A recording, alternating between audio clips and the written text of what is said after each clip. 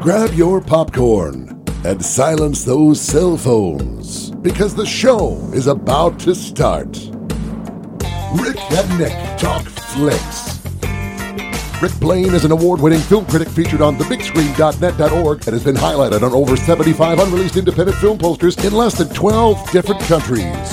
Nick Brown. He's been the high school projectionist for the AV Club for over 9 semesters and can be heard nightly at the theater talking loudly in the row behind you about the film being screened. And now they're joining forces. Ladies and gentlemen, Rick and Nick Talk Flicks. Hey, it's another round of Rick and Nick Talk Flicks. Welcome back around. It's good to be with you. It's Joel Hoover. Dave Brooks joining you once again, filling in. Those moon dance. Got to be a coincidence, I would think.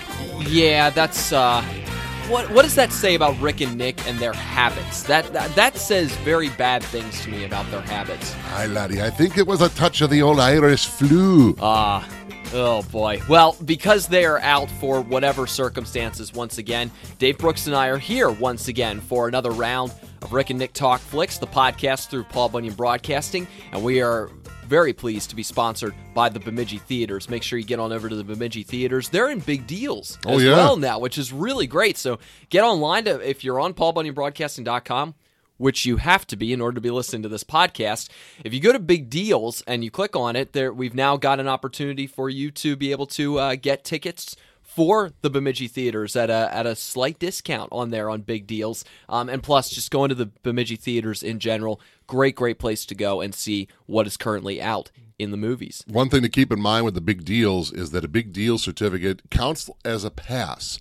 Movie theaters, especially with new releases for the first week or two that they're out, sometimes they won't allow passes, and that'll include Big Deals, but you give it another week or so, passes are welcome and no problem. And try this one out. $5 Tuesdays. You can even go to the snack bar, grab yourself a soda. They'll give you popcorn for free. Mm-hmm. You go for Tuesdays at $5 tickets, plus the Big Deals on top of that. Ka-ching, ka-ching in your pocket, baby. That's a pretty great idea. Yeah, so make sure you check that out. We're very pleased to be sponsored by Bemidji Theaters and have their support and their help here with this podcast.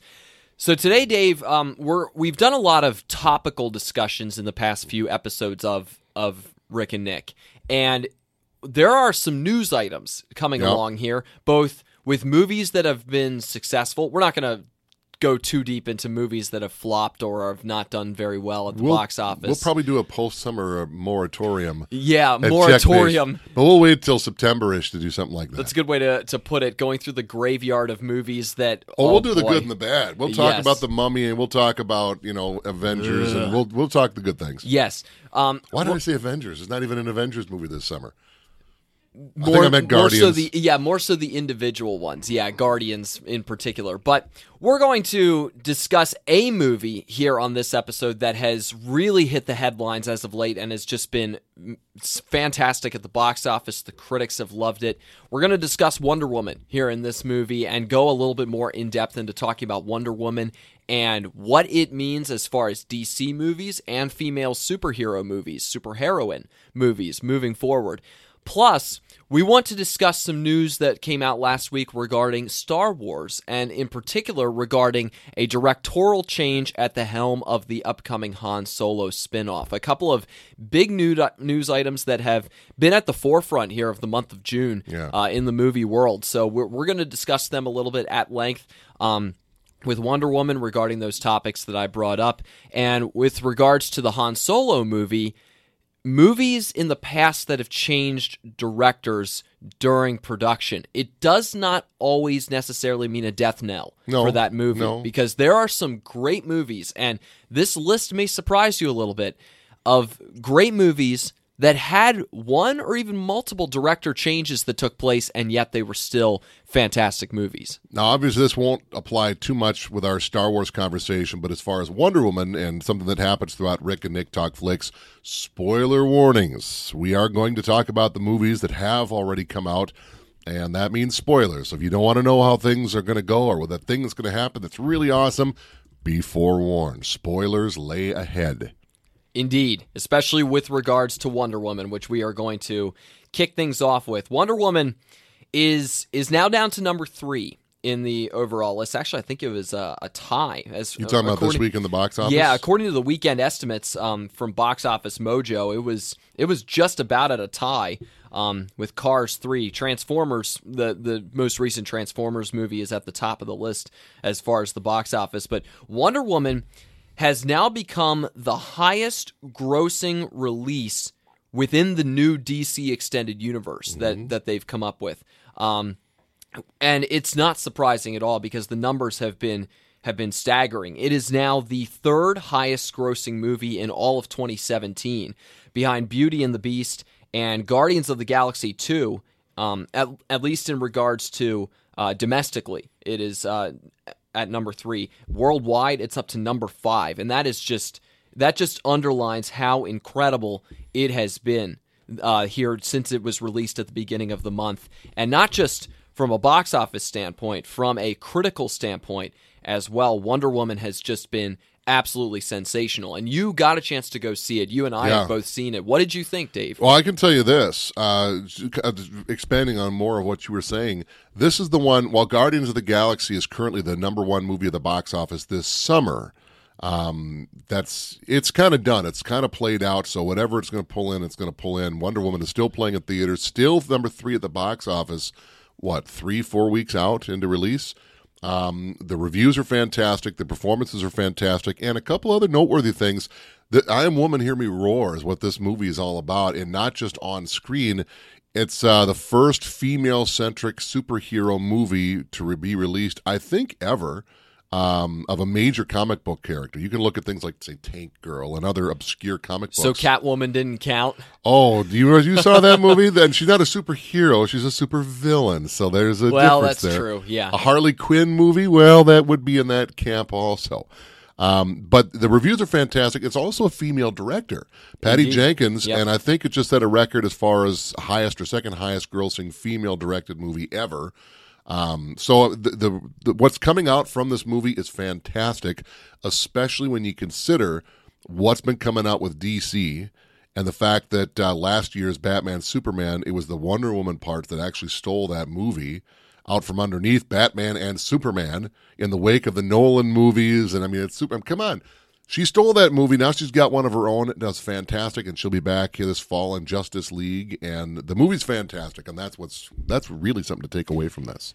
This is a big, big success on multiple levels with this movie because, first and foremost, let's just strip everything away from it. The DC elements, the female elements. This was a great movie. Yeah. Period. This was a really, really great movie. I thoroughly enjoyed it. It was a popcorn flick, but it had a lot of substance to it as well. You could definitely say that it blended those two things together really well.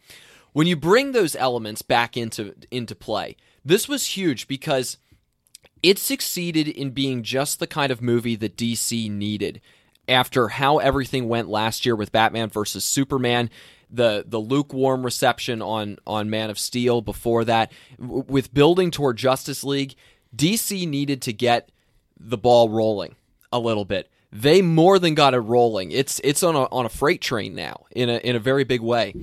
It was a very good movie from a DC standpoint. It was a very good movie from a female hero standpoint as well. And yet it didn't try to be either of those too hard. It went out there and tried to be a great movie. And at the same time, it succeeded in being both of those things. It didn't try to bash you over the head with, we're going to change direction here with DC. We're going to change direction with how this looks. It didn't try to bash you over the head with, we've now got a female superhero on the screen.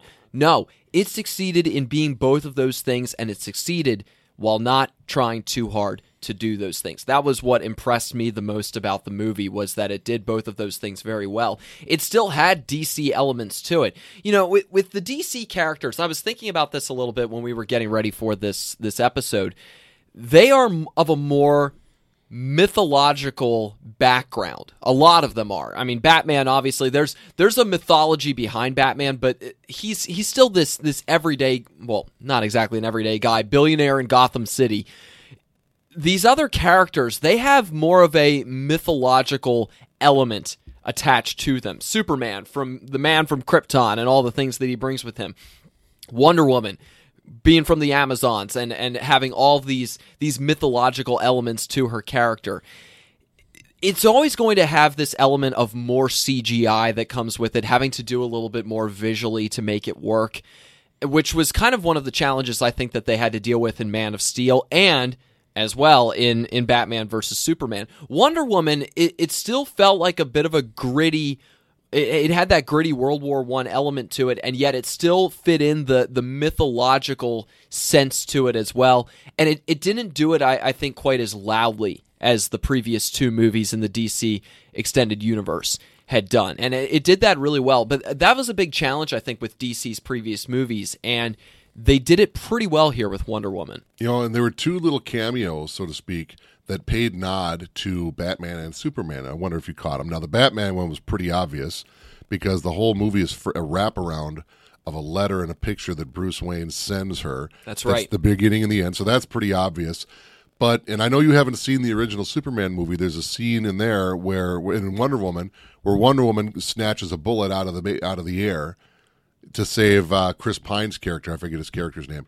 Well, there was a scene just like that where Clark Kent does that with Superman in the original, with Lois Lane in the original Superman. So do you know if that was a direct nod? Have Yes. you looked into that? It was an homage. Wow, very cool. In a back alley. It was very, very similar. So it was an homage. Well done, Patty Jenkins. That's awesome. But I'll tell you another thing. This movie had a lot of pressure on its shoulders. Not only is like things we talked about, DC's kind of faltering a little bit. This is a female-centric Wonder Woman, and you see how things were such backlash with a lot of female-centric things. The Ghostbusters reboot, you name it. There's a lot of things that just get kind of bashed. You had to fight that. You had to fight DC faltering, and you said it exactly.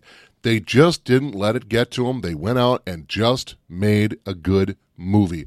They weren't trying to tie everything into everything else.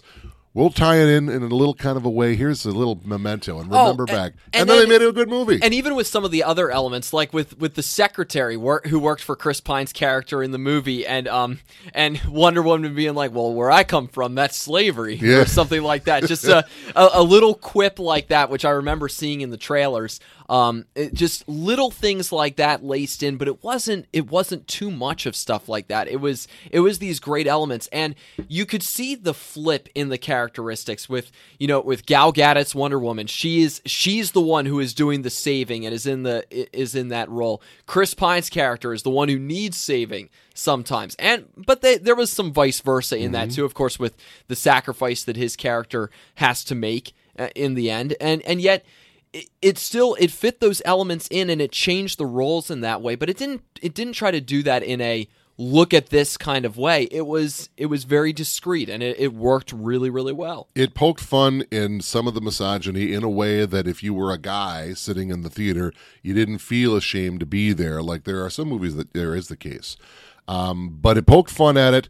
And then it just went out and made a good movie, like you said. And at the same time, it didn't feel pressure to have strong ties to these other elements in the DC universe because they were more concerned about building a film and a story than building a franchise. They needed to build up one of those pieces of the DC franchise, and they've done it.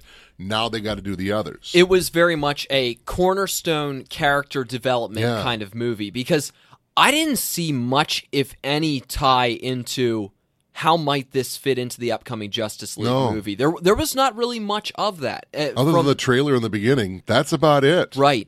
That's all you kind of get out of that. But other than that, this was very much a we're building Wonder Woman's character movie. There wasn't a we're building it toward the next movie kind of thing that was built into it too much, which I'm curious with Justice League coming out later this year, if there will be any of that they try to incorporate from this movie into that upcoming movie. But as far as just establishing the character of Wonder Woman, it worked pretty well for that.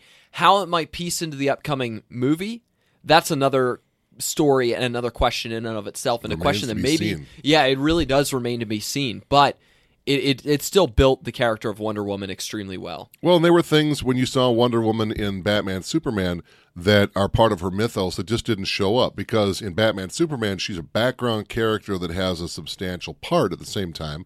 So where are the bracelets? Where's the golden lasso? I didn't see the invisible jet, but that depends on which version of Wonder Woman you're talking about. True. World War I, there were no jets. Maybe that will come eventually with her character, sort of like in a similar vein each of the different bat driving items came along during the Christopher Nolan movies. Well, and one thing that was so good with what the Avengers did was not every character, but a lot of the big characters, Captain America, Iron Man, so forth, they had their origin stories. So when you get together with the group assembling, whether it's the Avengers or whether it's Justice League, you don't need to introduce these characters anymore. Everybody knows what their backstory is, what they can do, so on and so forth.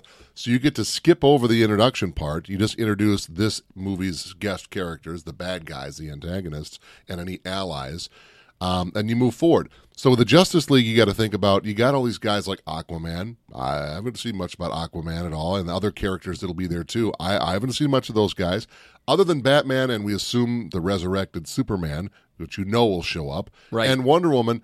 Beyond that, we don't know a lot of the background of these characters. We've seen the Flash in other media, but this is a different Flash, we would assume, correct? Mm-hmm. Something about the rights. Pardon me, I had to take a drink there. Something about the rights, that it's a different, everything has to be brought up. Same thing with Quicksilver in the X-Men movies. Different actor for the different movies because of the rights. So, yeah. But it should be an interesting dynamic to see how it all comes together. But Justice League is its own thing, and this is going to lead into it nice, and that's fantastic. But back to just Wonder Woman alone. What a summer movie. It's a good movie to go to. It's everything a summer movie should be. Get your popcorn. But it's more than just empty entertainment. It's got a little heart to it as well. Yeah, and here's the other thing about this too. DC didn't need to totally reinvent the wheel. They didn't need to go down Marvel's path with what they needed to do to change their tone. They just needed to make things more cohesive, I felt like. And Wonder Woman was an extremely cohesive movie. It had a very well outlined plot, things strung together very well. They had good background on different things. They didn't try to cram too much into the movie, much like what happened with Batman versus Superman. They pieced everything together extremely well. Background, then going into Wonder Woman going into the world and trying to figure out the world as well, and then sort of the rising toward the big climax that they put together. It pieced together really well, and it pieced together in a very brisk pace as well. They strung it all together extremely nicely, but they did so. I still felt like it was a darker kind of movie. It didn't feel quite as light and airy and with that quip of humor that the Marvel movies are so well known for. This felt like a slightly darker toned version of Captain America, the first Avenger. It felt like a slightly darker toned kind of movie to that, and yet there was still the element of hope that was mixed into it as well, that Wonder Woman carried with her, that she tried to convey as she was trying to achieve the things that she felt she needed to do with going out there and saving the world, which she made her big element that she was trying to do all throughout the movie. That continued to be her goal and her focus. That showed through, even though it still felt like a slightly darker tone, which DC has tried to play off of, a darker, brooding tone that they have tried to play off of with their movies. I felt like it was still laced with that, and yet there was still more hope and more plot that was conveyed with that at the same time. You know, one of the problems with things being overcooked, like Batman, Superman, is it's hard to give the movie heart. Because there's so much exposition, there's so many characters, there's so many balls juggling in the air, it's hard to keep all that moving and give the movie heart. When you take a lot of that out, and it's pretty much a pared-down version, now you've got room for hearts. You get a lot of moments where you get Chris Pine and Wonder Woman together, and there's a lot of, whether it's about their budding romance or about a fish out of water, that brings the heart to the movie, and that's what Wonder Woman was able to do by dropping all the stuff pretty much from what's leading into the Justice League. It was a movie that existed purely on its own legs. But even more so than that, so the movie was fantastic, and I'll tell you another thing. There was early buzz, long before any reviews. I think late spring, word was starting to come out, hey, we might have a problem with this movie. This really could be on the level of Batman, Superman, if not worse. Whether that's true or not at the time, if that's the case, they've fixed it. They found what the problem was and fixed it, and it wouldn't be the first time that this movie's going off the rails. And they found a way to bring it back together, whether through editing or whatever the case. So if that was a problem and they were able to fix it, then that's a good thing for DC going forward.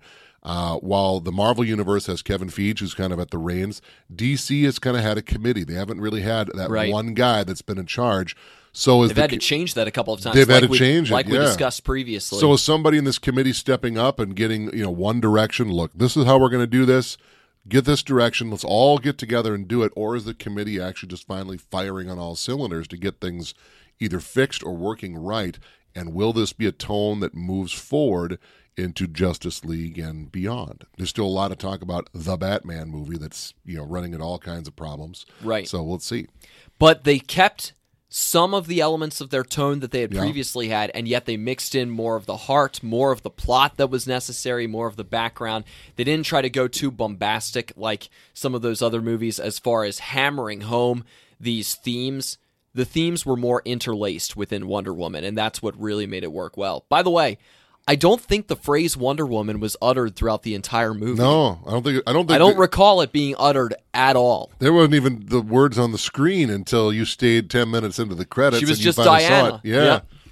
It was a neat movie. It was a really good movie. Far cry from the 1970s Linda Carter TV series. And this is a movie that's been germinating in one way, shape, or form for a long time, to the point where even Sandra Bullock at one point was considered to be Wonder Woman that long ago. And finally, it took this long to get it, but it was worth the wait. Big success for DC. Its own movie, standalone, excellent on its own. And it whets the appetite for Justice League in a very, very big way and gives its main female superhero a really, really big movie, and that's an exciting one for all the ladies of the world out there, because this was a terrific movie. If you're a feminist, there was a lot of reasons to love it. If you were just a movie fan, a lot of reasons to love it. There's a lot of groups with a lot of reasons to love this movie because it just happens to be a good movie with a good message. It's everything a summer movie should be, so there's no one I can think of that would really ought to walk away with this. Oh, man, it was just good. Before we shift gears here, we want to remind you that Rick and Nick Talk Flicks is sponsored by the Bemidji Theaters, which is a great place to go and see these movies that we discuss, especially the current ones that are out in theaters right now. Some of the older ones that we discuss, well, they've gone and are by the wayside by now, at least as far as seeing in theaters. But hey, don't forget, Wednesdays at 10, 11 a.m., I forget what time exactly, they have Family Day, 7 weeks all summer. 10 a.m. on Wednesdays. They're bringing back older, kid-friendly movies. I forget what they've done. Kung Fu Panda. They've done a couple of movies, and they'll be doing it throughout the summer. Go check out for information. Prices are really, really cheap, and they start at 10 a.m. on Wednesdays. CECtheaters.com is probably the place to go, and you can check the show times then for Wednesday. But Bemidji Theaters, very happy to have them aboard as our sponsor for Rick and Nick Talk Flicks. So let's shift gears and talk about some big news in the movie industry. This is the background music for you. As Dave puts the soundtrack in for the Star Wars music. Last week, the big news that came out last week, and at least on the surface, it looks like troubling news, and yet when you look at the history of movies changing directors, you realize this isn't always a bad thing. Last week, Lucasfilm announced that they are removing Phil Lord and Chris Miller, who were going to be the co-directors of the still untitled Young Han Solo movie. They had done the Lego movie together, correct? Yes. And they were going to do this Young Han Solo movie, which still does not have a title to it. And they had been working through it. It was in production, and they were working through it. And they've decided, they being the powers that be at Lucasfilm, decided to remove them as co-directors. Lucasfilm president Kathleen Kennedy came out with a statement then last week about it. Lord and Miller came out with a statement too. They use that phrase, that cliche phrase, and they even described it as cliche, as creative differences being why this happened. And they said, it may be cliche, but nothing could be more truthful of just what exactly happened here. And then it was announced, end of last week, the guy who is sliding into the director's chair will be Ron Howard, who will step in and do this still untitled Young Han Solo movie. What does this mean? Are they going to have to go back and reshoot a lot of things? Are they going to have changes to the cast? What's going to go on with the production of it? How much is this going to change course from what they've already done? A lot of questions that are yet to be answered, but at least on the surface, when directors change, Dave, there's usually a feeling of panic that comes with it. I know I felt that when I first saw it. I was like, oh boy, They're changing directors. Kind of like last year before Rogue One, when I was like, oh boy, they're reshooting a lot of things. What does this mean? It doesn't always necessarily mean bad things are going to come about, though. There's the one word that you said that they did not say was amicable.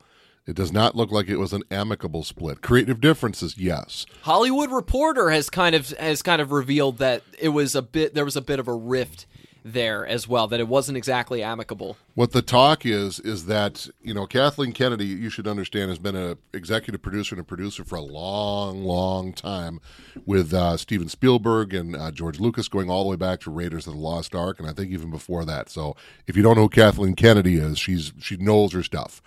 Lawrence Kasdan wrote this new Han Solo movie along with his own son. And he's got a pedigree in Lucasfilm also. He did a lot of the writing, if not the majority of the writing, of Empire Strikes Back. He wrote Raiders of the Lost Ark. He got very involved in this stuff. Well, he directed Empire as well. No, it was Irvin Kershner directed Oh, Empire it was Strikes Kershner. Back. That's But right. he had a lot Kasdan, I've seen his name attached to it so much, but yeah, that's right. It was Kershner. Lawrence Kasdan is an occasional actor, usually a writer, an occasional director. He directed Kevin Costner in The Bodyguard. So he's an old guard Hollywood guy, and he knows Star Wars. So if you think that he doesn't know his material, you ask about changing Empire Strikes Back. He wrote that. So he knows his stuff. So between Kathleen Kennedy and Kasdan, they're looking at what they call the dailies. The dailies are the film that they shot that day, and they're taking a look at it, and they're realizing this is not the movie that I wrote, says Kasdan, that I wanted, says both of them. This was more of a comedy that was being a sci-fi fantasy, where it needs to be the other way around. It needs to be a sci-fi fantasy with elements of comedy, but is not a straightforward comedy. And what the word is that it started out as a misunderstanding. Miller and Lord kind of were brought in to kind of do the Lego movie all over again. Well, they also did 21 Jump Street, so you can sort of see the direction of comedy that maybe they would have wanted to add in, because those are fun movies. Yeah. Those movies. You can imagine this Han Solo movie being a fun, freewheeling movie. That's what I'm really hoping that this is going to be, is a fun, freewheeling, swashbuckling young Han Solo. Not a comedy, per se. But though. Would you say that Lego Movie or 21 Jump Street, they're fun, absolutely, no argument. Would you call them upbeat and adventurous? Maybe to an extent. To an extent, but would you think that ratio that's there would be appropriate for Star Wars? Take 21 Jump Street. You've got no. With the new Han Solo, you've got young Han and young Lando. The answer is flat out no. So with 21 Jump Street. So there you've got it, and I think that's where they were going. They were going to do a different version of Channing Tatum or the characters in Jonah Hill. Jonah Hill, thank you. They were going to kind of do that again, but now on the set of the Millennium Falcon. Probably not the best mix. So I think that's what the problem was, is that it was becoming 21 Jump Street in space. Not a direct comparison to Jonah Hill and 21 Jump Street, mind you. Talented cast, talented directors, talented writing, talented. But is that what you want the dynamic to be in the cockpit of the Millennium Falcon? Probably not good for Star Wars. The vibe would be way off. Right. And you can't take Star Wars elements and change what it is at its core, because if you want to know how that works out, look at the prequel movies. Yep. Here's what a source close to Lord Miller was saying, and this is what is according to Hollywood Reporter. There were, quote, deep fundamental philosophical differences in the filmmaking styles that they wanted to go with, as opposed to what Kennedy was expecting, as opposed to what Kasdan was expecting. They were also given, quote, zero creative freedom, quote, extreme scheduling constraints as well that they had to work under, and never given enough days for each scene from the very beginning. So even they felt very handcuffed from the beginning, the two directors themselves. That's at least according to that source, that they didn't feel like they could expand their creative horizons. But this is the problem that happens when you're a director or directorial team that is stepping into a world like Star Wars and something like Lucasfilm. You're operating under an overarching premise that is being laid down by that studio. You've got to meet that standard or else. And that there's going to be problems then if you have a creative vision that you want to run with. We've talked about this before with Marvel. Marvel is allowed a pretty good degree of flexibility, and yet they are bringing in their people who they know, directors who they know are going to be on the company line to a T of what they are trying to do and accomplish. Well, here's something to understand. For those that don't understand exactly how movies are made, producers are really the ones that shepherd a movie through from concept to screen. Directors basically do what the producers have hired them to do. Producers hire the directors, so the director works for the producers. Now, there are some people that wear multiple hats. Steven Spielberg, J.J. Abrams, they are producers, they are directors, they are writers, and they are very involved in their own process, so they have a lot of that creative freedom. So that's something to understand. So these guys, they work for Kathleen Kennedy, and Kathleen Kennedy's overseeing all of this. But secondly, you brought this up too. If Star Wars is what Star Wars is, then that's like having scrambled eggs that have something that doesn't have eggs in it. You're expecting a certain ingredient. You're expecting certain things to be there. And if they're just missing, then you don't have Star Wars. You don't have scrambled eggs. You got something else. So how do you combine that and wanting to give some creative freedom? Because it sounds like that's what happened with the mismatch, is that Lord and Miller wanted to have enough creative freedom, but it was too much in the eyes of the higher-ups at Lucasfilm. I mean, it sounds like, according to that same source, they wanted to give the actors a lot of creative freedom to bring out the best in them with this performance, but then that displeased Kasdan because it was so far removed from what he wanted the story to be. So how do you combine that then within something like Star Wars? Well, it's a good question, but even another point to that is that there was a lot of improvisation on set, and I think that's fine. But when it takes giant leap to the point where the story itself is becoming altered to accommodate these improvisations, that's a problem. Now, not that young Han Solo is going to have a sequel. It'll be like Rogue One. It's going to be its own thing, and that's it. The sequel would be the original Star Wars, if you want to look at it that way. But how do you get into this where you can get creative license while still working within the constraints of something like Star Wars? For one, you have to have communication right off the get-go. If they thought that they were being hired to do 21 Jump Street again or Lego Movie again, not the case. If they've seen Star Wars at all, they know what the dynamic is. You have to find a way to work within that. I would say there's not one, as creative a guy as J.J. Abrams is, there's not one movie that he has done, not one TV show that he has done, that is what I would call in the vein of Star Wars. Maybe little elements here and there, because he's been inspired by a lot of what came in his childhood by Spielberg and Lucas and others. But he found a way to really continue with the vein of Star Wars while being creative on his own right. I think Lord and Miller went in there thinking, we got this, and didn't really collaborate as much as they should have, didn't communicate as much as they should have. Even The Force Awakens was supposed to be a summer movie, and it just was getting a little crunch time. It wasn't really working out, so they added 6 months to it because it was more important that the movie be right than it come out on schedule. So instead of coming out summer of 2015, it came out Christmas time 2015. Yep. Fine. It was a great movie, and it was better for it. If young Han Solo was scheduled for May, this coming May of 2018, if that's going to hold, fine. But if they were still running into a crunch, can we push this to Christmas? Sure. Been done before. We'd really love a summer movie, but we want this right rather than rushed. And this has happened before here with the new regime, with Lucasfilm and Disney combined. We've seen these creative elements get pushed back and forth before. We saw that a little bit with Force Awakens. Gareth Edwards had to change things up a bit with Rogue One and had to do the reshoots there.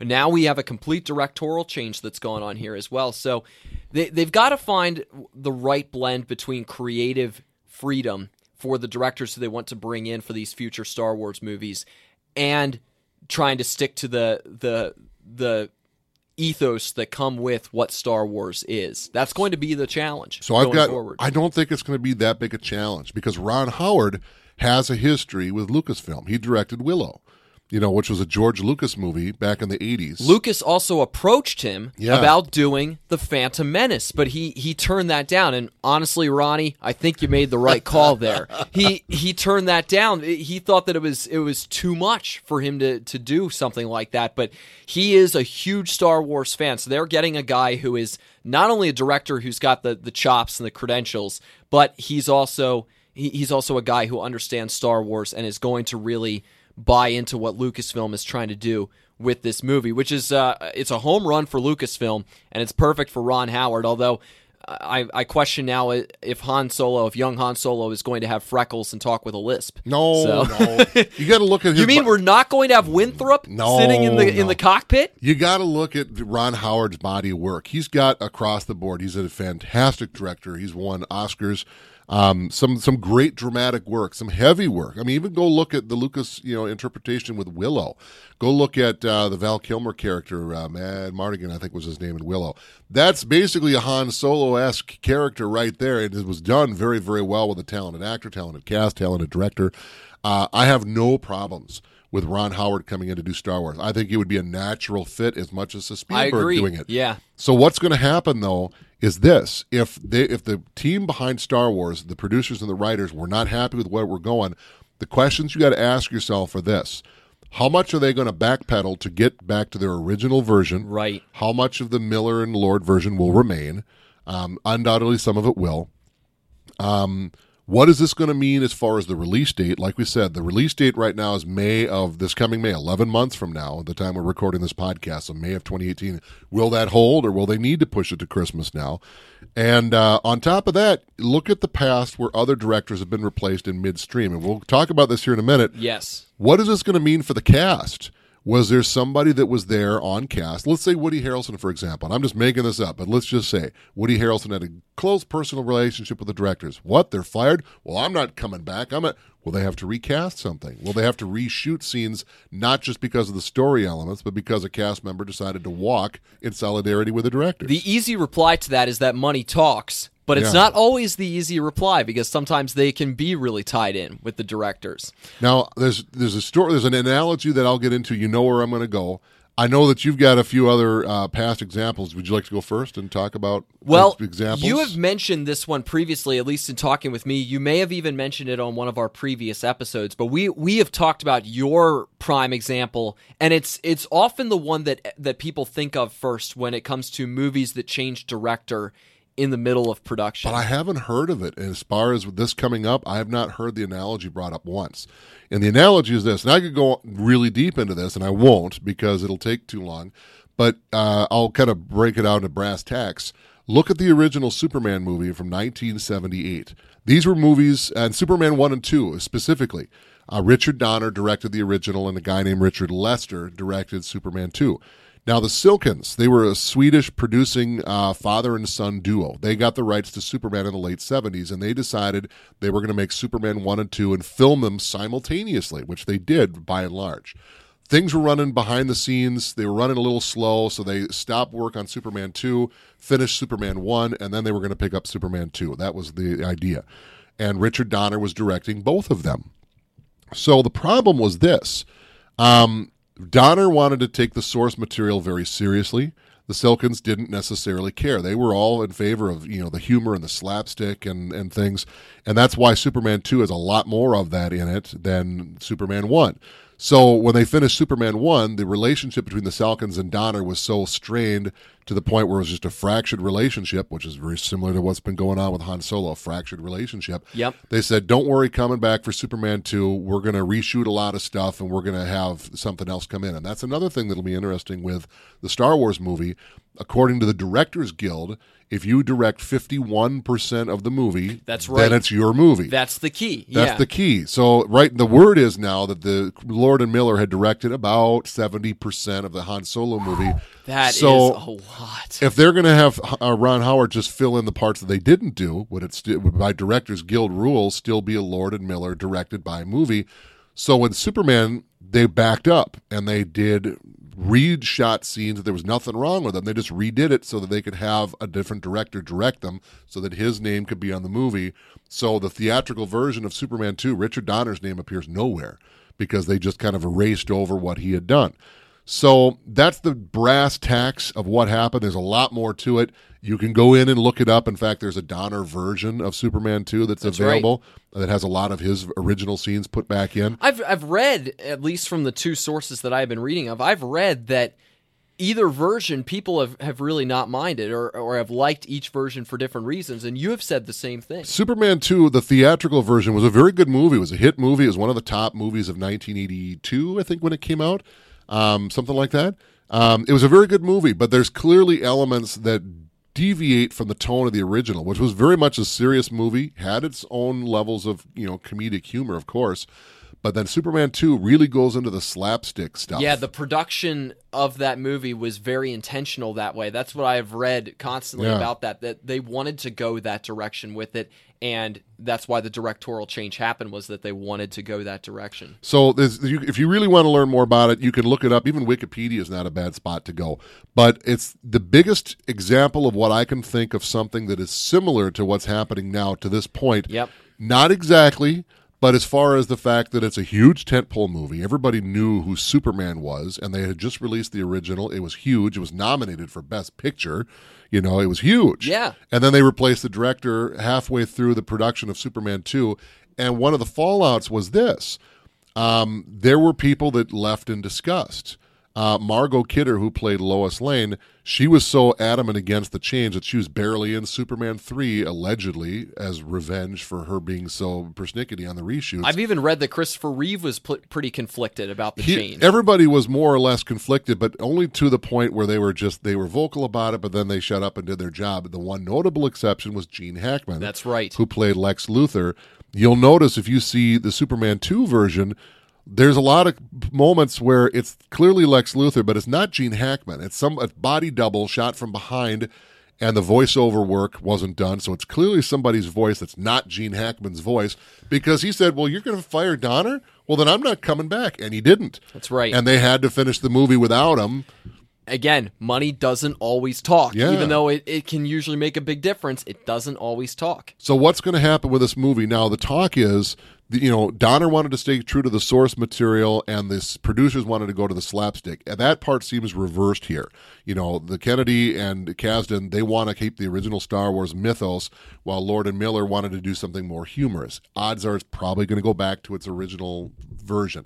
Second part is, how much are they going to reshoot? Probably a significant amount. If for nothing, they were already in the Canary Islands, so they might have to go back. Yeah, well, it depends on what they shot there too. If it was overly comedic, then that might be the case. Oh boy! But if also they want this to be a Ron Howard movie, then they're going to have to, by Directors Guilds, at least have 51% of this movie shot by Ron Howard, even if it's shooting scenes that have no problems with him, just so that he can shoot them, so that they can make it a Ron Howard movie. Right. And thirdly, what's going to happen with the cast? Will there be a Gene Hackman moment in this where someone's going to say, well, heck with you, I'm walking away? And will it be to the point where they might have to recast the character completely? I certainly hope not. When it comes to, I think of Donald Glover, Emilia Clarke, I'd hate to see that. Even Aiden, how exactly do you say? I don't know. Yeah, the guy who's playing Han Solo. Well, yeah. And even if it's not about loyalty, it might just be about, scheduling. Emilia Clarke, for example, she's wrapped into Game of Thrones. Well, if they're going to start shooting Game of Thrones on this date, and they need to redo Star Wars scenes, and that's going to conflict with that date, Amelia might be into a tight spot. Now, if they can work around it, I'm sure they would love to. She's very talented, but if they can't, you might have to make that decision and reshoot all of her scenes with a new actor or actress, and that's not the first time that's ever happened either. Right. Alden Ehrenreich, I think is the best way that I can put it. I'm pretty sure that's it anyway. So that's the closest I can get. There's been examples where directors have been removed in mid-production. It's rare. It's not like it's never happened, but the closest comparison I can see to this point would be the Superman 2 fiasco. Read up on it on your own. It's a very interesting read. And if you go watch them up, and I know you have yet to see these movies, and I loan them to you. They're 2 movies, but I'll give you 3 because there's 2 versions of Superman 2 where you can clearly see it spelled out. Now, there are, in case you are concerned regarding this change in directors for the upcoming young Han Solo movie, which I was kind of concerned when I first saw that. I was like, oh boy, that reads problems. Well, I thought back then to Rogue One and the reshooting that they did, and that ended up being a great movie. And then B, there are other films in the past that have changed director, and they still did very well, either commercially or critically or both. And there are plenty of examples. I mean, you talked about Superman 2 and the fact that it did pretty well. But divided into 2 camps. You're in pre-production. You haven't yet to go in front of a camera. For whatever reason, you change directors. That's category 1. Category 2 is what we're facing now, where you've got a significant amount of footage shot, and now you're making a change, and especially the director's chair. That's exceedingly rare. It does not happen, especially on giant movies like this, where there's so much money at stake. The only other one I could mention between Star Wars is Superman. So category 2. So Yes. when you've got a little list here, we'll see which falls into which camp. Yeah, and you can sort of make that distinction as we go here through this list. But I found some great movies that have changed director. One that I knew of, but this reminded me of it when I was reading this list, because I remember seeing this on TCM one time, and Ben Mankiewicz, I think, was talking about this. Spartacus changed directors in the middle of their production. Not exactly the middle. It was by week 3 that they were over budget. They were running late. There were some real problems going on. Universal clearly wanted to see some changes here. Kirk Douglas was a big part of the production. Even though he was starring in this movie, he was at the helm of this in a pretty major way. He was against Anthony Mann being the director. Mann was put in charge against Douglas's wishes. Things were not going well. They got him out of there. And then Douglas insisted on picking the next guy who would step in. And that was Stanley Kubrick. Yeah. And then Kubrick stepped in. Spartacus became one of the great films of all time. Even though Kubrick and Douglas didn't exactly get along as far as creative planning, Kubrick wanting a lot more freedom than what was given to him by Douglas, but still ended up being a sensational movie regardless. So one of the reasons it's my favorite Kubrick movie, because it's not a Kubrick movie. What, you don't like 2001? I like 2001, but there's parts of it that are just bizarre, to the point where you kind of lose me. Right. Part of it's supposed to be bizarre and mysterious, but then it's a little too bizarre and mysterious. What I mean? There are elements of that in other Kubrick movies as well that he all did. Kubrick movies. Well, Kubrick is a taste that's kind of sour on my palate. There's talent, absolutely, but that's a whole other thing. That's a whole other tangent we can get into. Yeah, he certainly had his elements. My favorite Kubrick movie is still Dr. Strangelove, or How I Learned to Stop Worrying and Love the Bomb, which I think is one of the funniest movies of all time, because it's darkly funny. So anyway, that was one, Spartacus. Would you believe that The Outlaw Josie Wales had a change in director? I hadn't heard of that one, no. That was another one, and this created a rule that you cannot have one of your actors or actresses step into the seat after and be the person to essentially be the reason why they were removed. No actor or producer can sack the director of production and then take over the job themselves, which was essentially what Clint Eastwood did when there was reportedly a bit of a vying for the affection of one of the female leads in the movie, and there was there was apparently some back and forth that happened between Eastwood and Philip Kaufman, who was named the director of the movie. But The Outlaw Josie Wales still went on to be very good and one of the best that was directed by Eastwood, but how he got into the director's chair was kind of problematic. The Wizard of Oz went through some directorial changes. There were a couple of changes that ended up happening here. Here was just a few.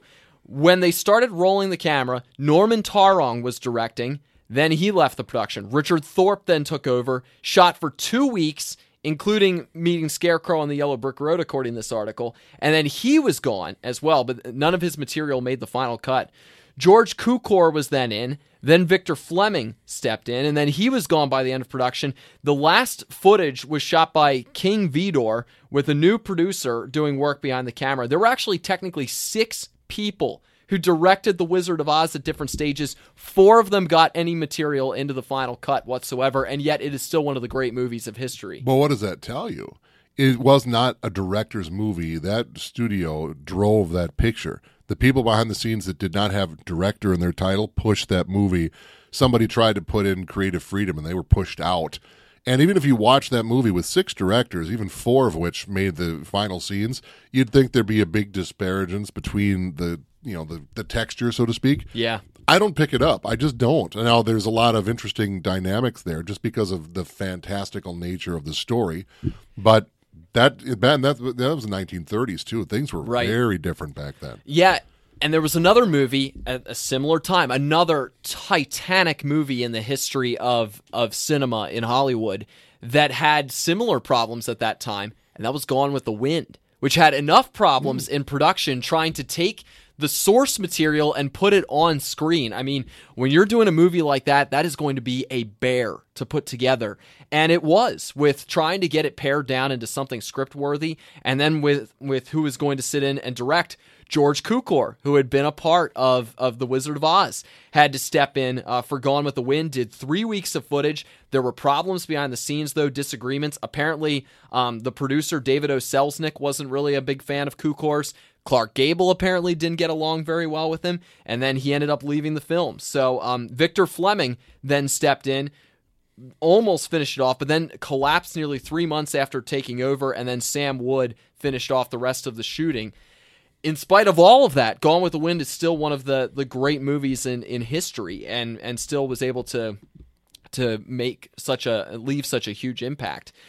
How about a more recent example? Moneyball went through a director change. Had you heard about that? I had. Steven Soderbergh. This surprised me. Steven Soderbergh was originally the guy who was going to direct it. He wanted to do almost a documentary style with interviewing the players and athletes and coaches involved with what happened with the whole Moneyball story, and was going to do something very different from what ended up being done in the end with what actually came together under director Bennett Miller, which it ended up being one that did terrifically well, not only at the box office, but also at the Academy Awards then later on in the year for as far as nominations was concerned. But that's one of those category ones where he'd helped to shepherd it through. The pre-production brought in his old Ocean's 11 buddy, Brad Pitt, because he directed all the Ocean 11 movies. And then for somewhere along the line before they ever got in front of a camera, left, another guy came in, and they went from there. So that's one of those category ones. Plus, there were 3 screenwriters who did this, but one guy did it twice, and that was Steve Zalian, who was first hired. Then Aaron Sorkin replaced him, and then Zalian came back in again. So it was a circus as far as who was in and out, and just kind of a carousel as far as that was concerned. But they got it right in the end, and it ended up being a terrific movie with the way that they put it together. All of this to say, these examples are proof that even if there is a directorial change, that's not the end of the world. Now, there are bad movies. There are plenty of bad movies, or movies that didn't do very well that had director changes. Pixar has had a lot of those. I was reading this one article that said everyone thinks of Pixar as everyone is riding around on rainbows there and taking care of everything with a happy freelancing type of mentality. Well, no, there have been a lot of changes. Toy Story 2, Cars 2, Brave, I think Ratatouille was another one. They've had a lot of changes for who was in charge creatively with trying to put some of those movies together. Some very successfully. Toy Story 2, definitely. Ratatouille was another one. Some that were not as good. Cars 2, definitely not as good. Brave was only okay. That had these changes in ideology that happened in the midst of it, but some of them still worked regardless. And that's the hope that I think people can have who might be concerned over the Young Han Solo movie, is that there are plenty of examples of movies that have had director changes that still found their footing, found the direction that they wanted to go in, and they were okay in the end, even if there had to be a lot of changes that took place. As long as the stars are kept intact as far as the creative team, as long as that's kept intact. And again, we come back to this over and over again with this podcast. If the story and the elements behind the story are really sound and well put together, there's a lot to be hopeful for. And I think Ron Howard's going to give this movie a really good chance because he believes in the Star Wars mythos that come with that. He's a fan, for one. He has a body of work that shows that he can do this, including previous work with Lucasfilm that clearly was a Star Wars movie set on Middle-earth or whatever you want to describe the land of Willow as. Clearly it was a take on a Moses, Lord of the Rings kind of thing, kind of Lord-esque, whatever you want to call it. He can do this. I have no doubt. Now, Lord and Miller, fantastic filmmakers, but I don't think they got it. I think they've got their brand of movie making. They might like Star Wars. Well, let's do our movie. Let's do Star Wars and put lightsabers in it and blah, blah, blah, is what I'm getting the concept of. I don't think that's what Star Wars is. I don't think they got it. Ron Howard gets it. Absolutely. Rick and Nick Talk Flicks is sponsored by the Bemidji Theaters, and we're very pleased to have them as our sponsor for the podcast. That's a pretty good round for today, Dave. Yeah. That's a very good round, getting into some of the nitty-gritty on some of the current events in film right now, both one that is doing exceptionally well at the box office and as far as setting a new trend and a new tone in many regards for DC and for women superheroes, and talking about a movie that, in production at least, has had some issues here, but maybe, just maybe, has the direction that it's hoping for now moving forward as it hurdles toward its May of 2018 release. Still at this point, anyway. Question mark. Yes, perhaps. So we'll keep an eye on things and continue to keep an eye on those news pieces. Heck, we might have to do an emergency podcast sometime in the future if there's something really big that hits the movie scene. We'll let you know, though, if that's the case. Hey, at least we're not getting chased out today, because I don't think they're going to be chasing anything in their current condition, but hopefully, allegedly, possibly, Rick and Nick will make their debut for however many episodes it's been. Yeah, right. This is Joel Hoover. I'm Dave Brooks. Thanks for joining us. And we will see you at the movies.